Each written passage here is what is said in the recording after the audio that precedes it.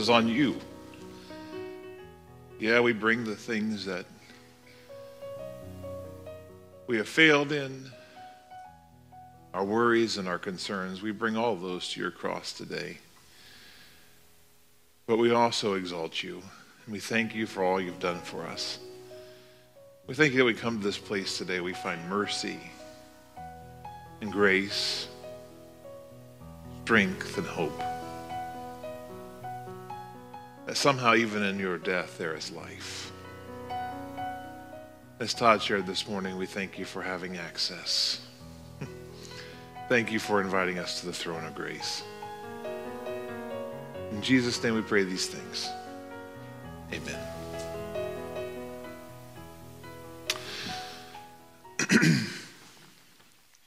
In 2 weeks, I will preach what I think it will have been the most hope-filled sermon I have ever preached. I've been working on it for quite some time. I'm very excited about that sermon to come.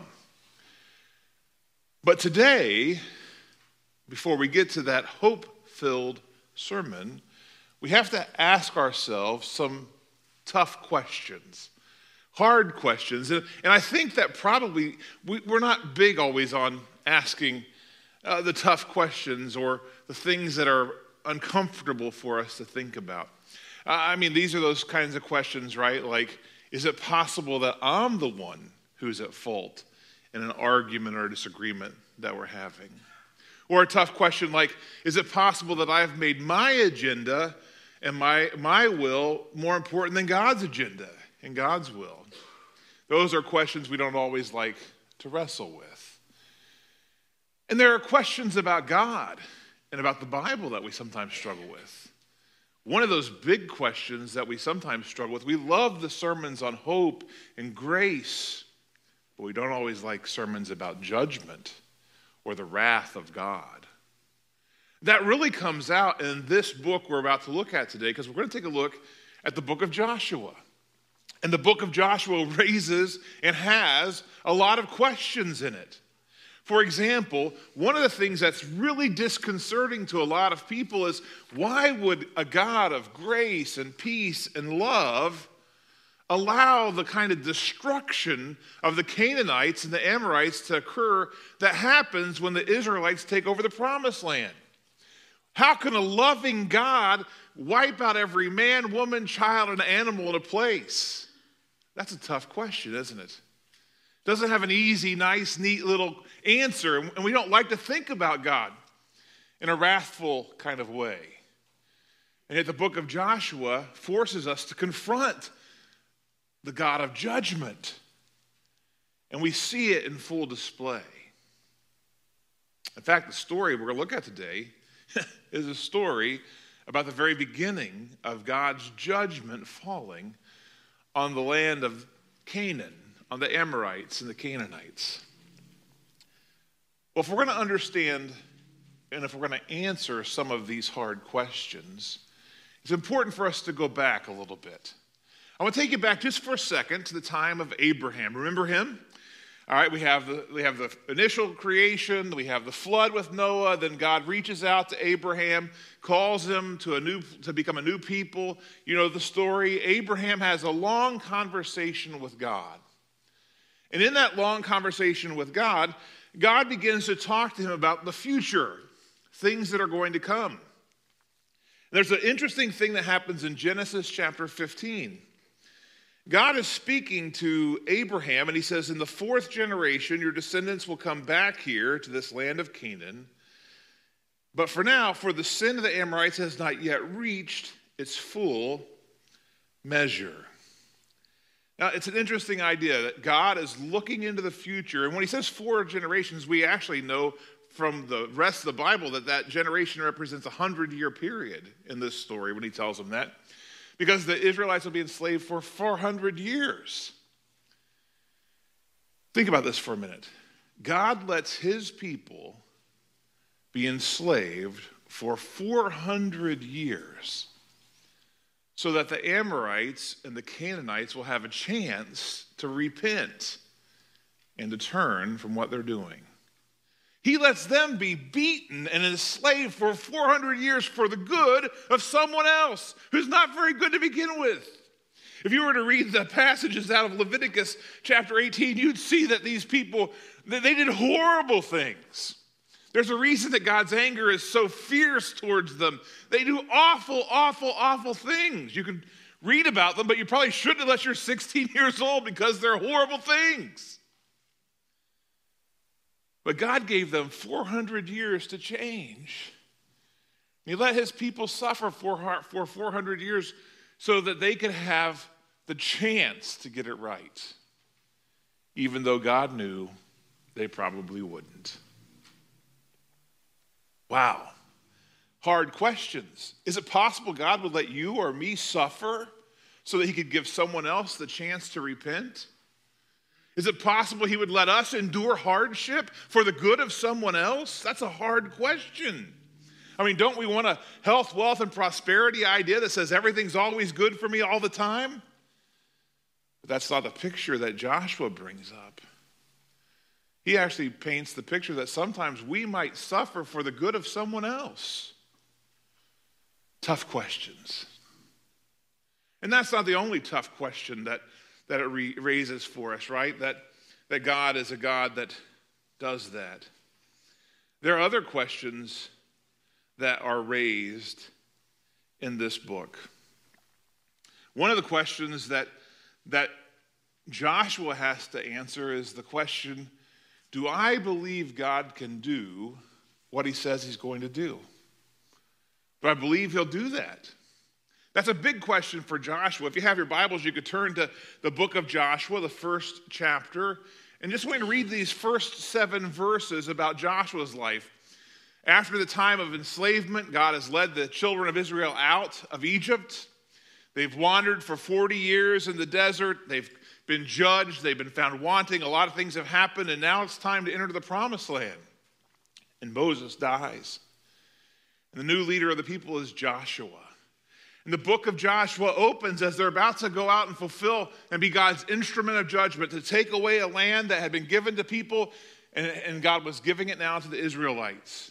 And as they begin that quest, he has brought someone into leadership.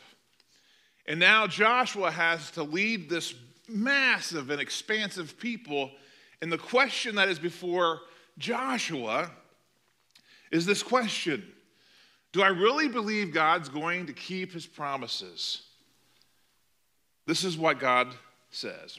Joshua chapter 1, verse 1 opens with these words. After the death of Moses, the servant of the Lord said to Joshua, the son of Nun, who had been Moses' aide, he said, Moses, my servant, is dead. Now then, you and all these people get ready. Get ready to cross the Jordan River into the land I'm about to give to them, to the Israelites. I will give you every place where you set your foot, as I promised Moses. Your territory will extend from the desert to Lebanon, from the great river Euphrates to the Hittite country, to the Mediterranean Sea in the west. No one will be able to stand against you all the days of your life.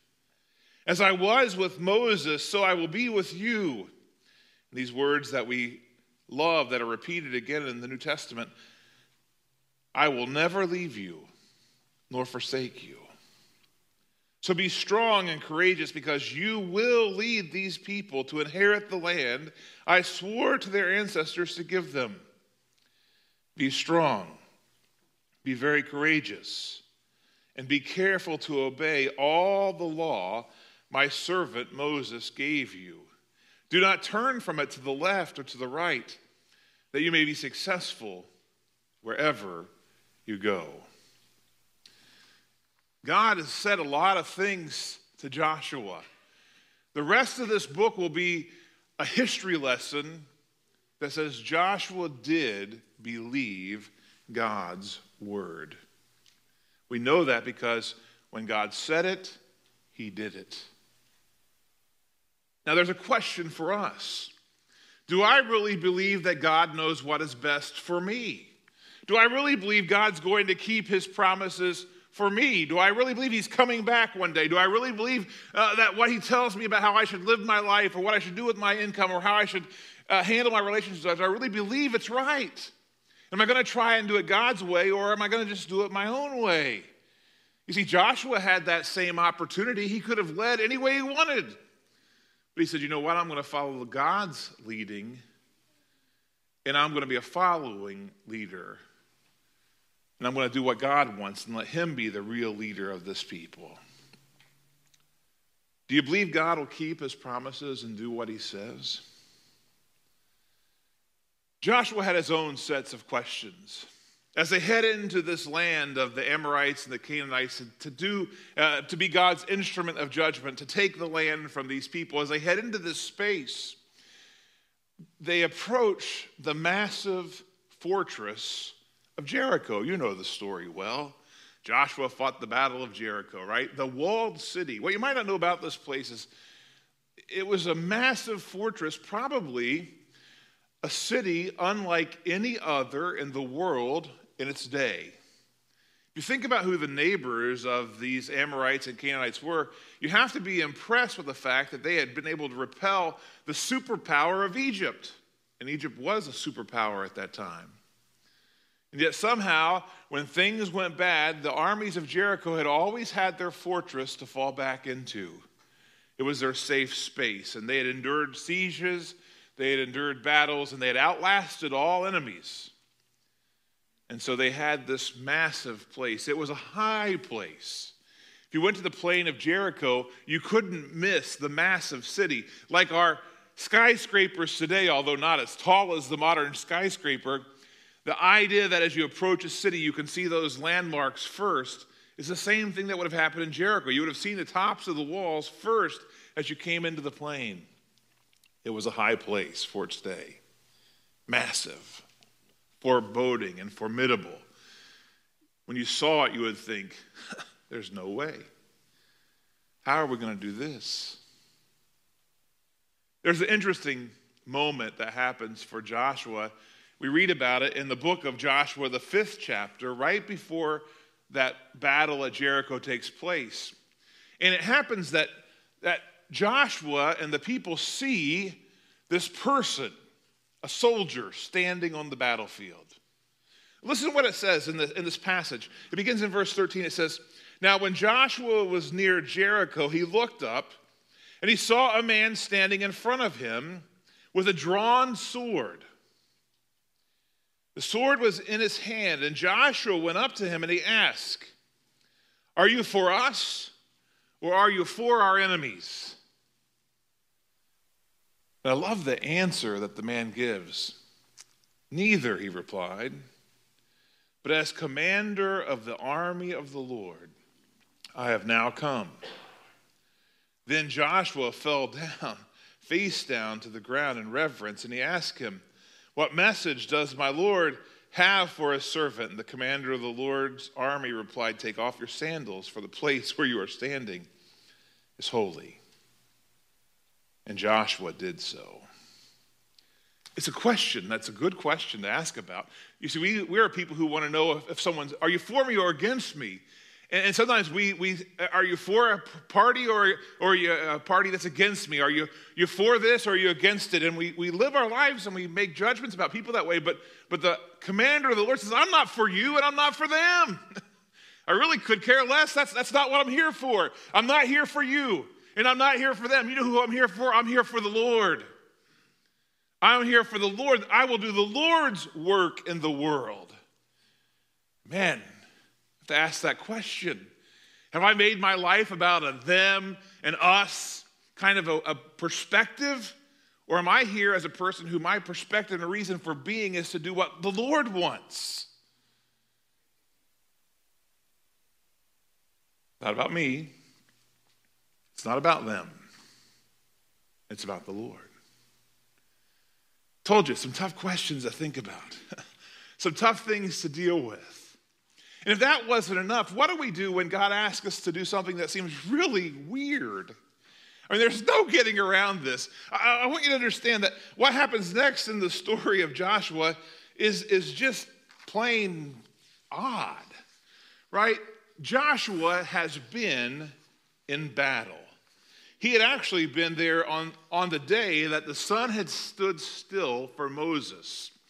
They had gone out to fight. We read about the battle that they had with the Amalekites in Exodus 17. And they go out to fight, and in the battle, the leader of the army is Joshua.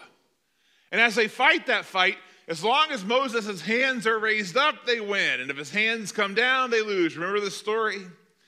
And people have to hold up the arms of Moses until they finally get the victory. It's an interesting story, but understand that Joshua was like a general. He had been a leader of armies. He knew how to go have a fight and how to prevail on the battlefield. So what God asked him to do is odd. It's awkward. Read what it says as we open this part of the text in Joshua chapter 6.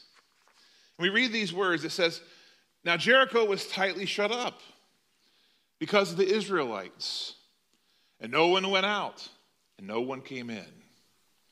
Then the Lord said to Joshua, 'See, I have delivered Jericho into your hands, along with the king and its fighting men.'" By the way, I love that God used the past tense as if this was something that was already done, like a matter of fact. And yet Joshua is still outside of the walls looking at them. And God's telling him as if this has already happened. It's already done. This is already a foredrawn conclusion. It's going to happen. This takes a kind of faith on the part of Joshua. I mean, the obvious question is, wait a minute, it's done. I still see the wall. I still see the people in there. But you're telling me this is over already.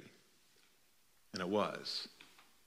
As soon as God's commander had shown up on that battlefield, the battle was already won for the Lord. Tough questions. So God says to him, this is what you're going to do. March around the city once with all the armed men. Do this for 6 days. Have 7 priests carry trumpets and ram's horns in front of the ark of the Lord. And the 7th day, march around the city 7 times with the priest blowing trumpets. And when you hear them sound a long blast on the trumpets, have all the people give a loud shout. And then the wall of the city will collapse, and the people will go up, every man straight in. Of all the ways to fight, marching in a big circle doesn't seem like the one that's going to give them the victory. Why would God ask them to do this? Tough question. Why march around this huge landmark every day for 7 straight days? And why give a shout? God had been in the business of building trust with the Israelites. He's in the business of building trust with you and with me. In Joshua's case, it had happened. Joshua was one of the few people that enters the promised land who actually saw God part the Red Sea. Joshua saw that. Joshua was one of the few people who had actually been there and had tasted the manna and had eaten the quail that God had provided for them. He had done all of those things. He had seen it. Joshua had seen the pillar of fire and the pillar of cloud. God had been building trust. He had been with Moses on the mountain. He had heard and felt the voice of God as it spoke out. He had those things. God had built trust with him. But a whole new generation was moving into the promised land. And they were going to school. They were going to school. They were going to have to answer some questions. Will I do whatever God asks me to do? Great or small? It's interesting that when God sends them into this land to take it over, God is the one who does the heavy lifting. He's the one who does the hardest part. And from the very beginning, if they'll accept that, if they'll just do what he asks, God says, you're going to be amazed. Now, you're going to join me in it. Why shout? because that's the part that they were bringing to the equation. That's what God asked them to do. Just shout. When the time is right, you have two tasks: march and shout. If you're a priest, blow your horn when I tell you to blow it. That's your job. If you do your job, I'll be faithful to do mine. He gave them 6 days to do their job. Do you trust me?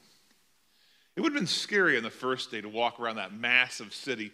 You know, it was so big at the top that they had room for spectators to line the sides while chariots raced around the rim of the walls of Jericho. It's massive like that. Windows, people shouting at them, all kinds of things probably from up there.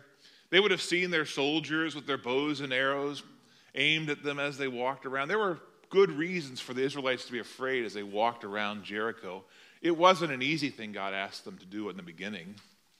It got easier as the week went on. Nothing happened to them the first day.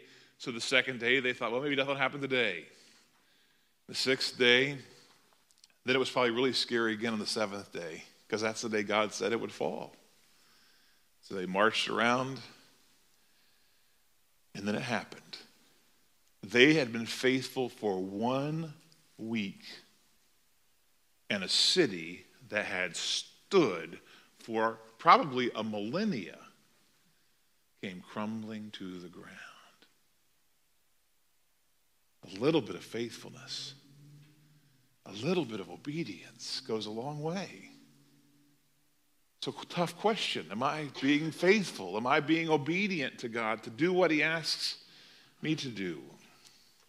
It's an important question. A question that's worth us considering. Will I do what God asks me to do? I want you to understand something. God's plan for your life is always to your advantage. God's plan for your life is always to your advantage. What God wants for you is ultimately for your good. But that's not always easy. Remember those 400 years of slavery? It was probably pretty tough for them to believe that that was ultimately for their advantage. But it was. And for ours. And for ours. Joshua chapter 6, verse 20 gives us an interesting word if you read it from the right translation. It says, the walls fell down flat. Flat. I love that. This massive landmark, after God has done his thing, is now flattened. The roadblock has become a highway. God levels that place to the ground. I wonder, what high places in my life or your life might need to be flattened by God? What strongholds need to fall? Tough questions. If, like Joshua, you are ready to trust God in every part of your life, then I want you to know you will be able to watch and you will see the power of God displayed. God's power knows no limits. God's power is deeply personal. God lets you participate with him. Now, oftentimes, before there is provision, there must be obedience. And God asks them to obey him, and then God provides. But once God starts a job, God always sees it through to completion. God will finish the job that he has begun. And if you were to read the end of the book of Joshua, if you come to the end of it in Joshua chapter 21, we read this beautiful thing in verse 45. In verse 45 it says that not a single one of all the Lord's good promises to Israel failed. Every single one was fulfilled. Isn't that amazing? Not a single one of God's promises failed. We might fail God, and we do. But God does not fail us. As we move toward the Christmas season, we should be reminded of the angel's words from Luke chapter 1, verse 37. No word from God will ever fail. No word from God will ever fail. Tough questions. God asks us today, do you believe I keep my promises? Do you trust me? Will you do what I'm asking you to do? I can't answer those questions for you. Those are questions that are personal between you and God. But I encourage you to think about them today. If you're a Christian, you have a lot to think about. You said the words, I accept you as my Savior and as my Lord, my boss, my master. You have something to think about. Am I doing my master's business the way he wants me to do it? If you're not a Christian yet, if you've never accepted Jesus yet, you have an even more poignant question to answer. Do I really believe Jesus is who he said he was and who the Bible says he is? Am I willing to place my trust in him and to follow him, to let him save me from my sins? On Thursday night, a young man, Joshua House, made that decision, was baptized into Christ. Maybe that's a decision that you need to make as well. If you have a decision to make, I encourage you to make it as we stand and we sing our hymn of invitation.